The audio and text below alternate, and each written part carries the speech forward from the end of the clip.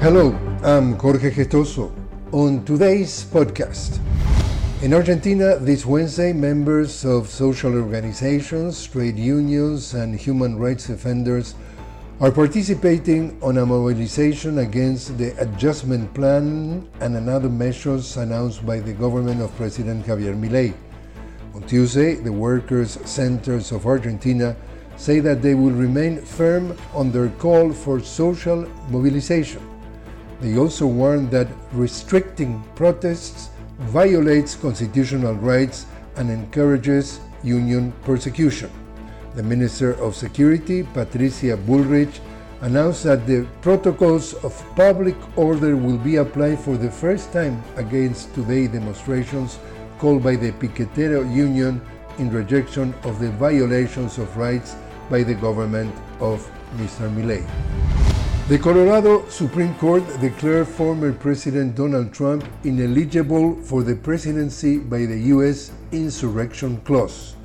The court's decision marks the first time in history that Section 3 of the 14th Amendment is used to disqualify a presidential candidate. The Colorado Supreme Court overturned a district judge's ruling that showed that Trump incited an insurrection for his role in the attack on the Capitol on January 6, 2021. In addition, the court will suspend the effects of its decision until January the 4th or until the federal Supreme Court decides on the case.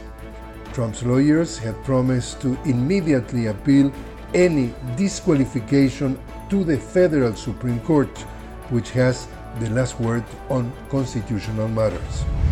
And at least 100 Palestinians were killed by the Israeli occupying forces in the last 24 hours after a new airstrike on the Gaza Strip.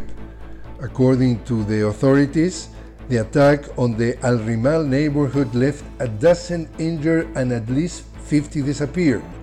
They also reported other attacks against several residential areas in the cities of Jabalia and Khan Yunis.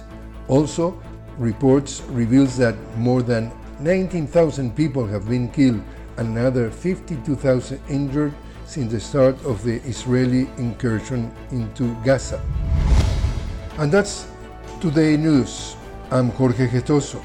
Please join me on another podcast on the news with Jorge Gestoso. Talk to you then.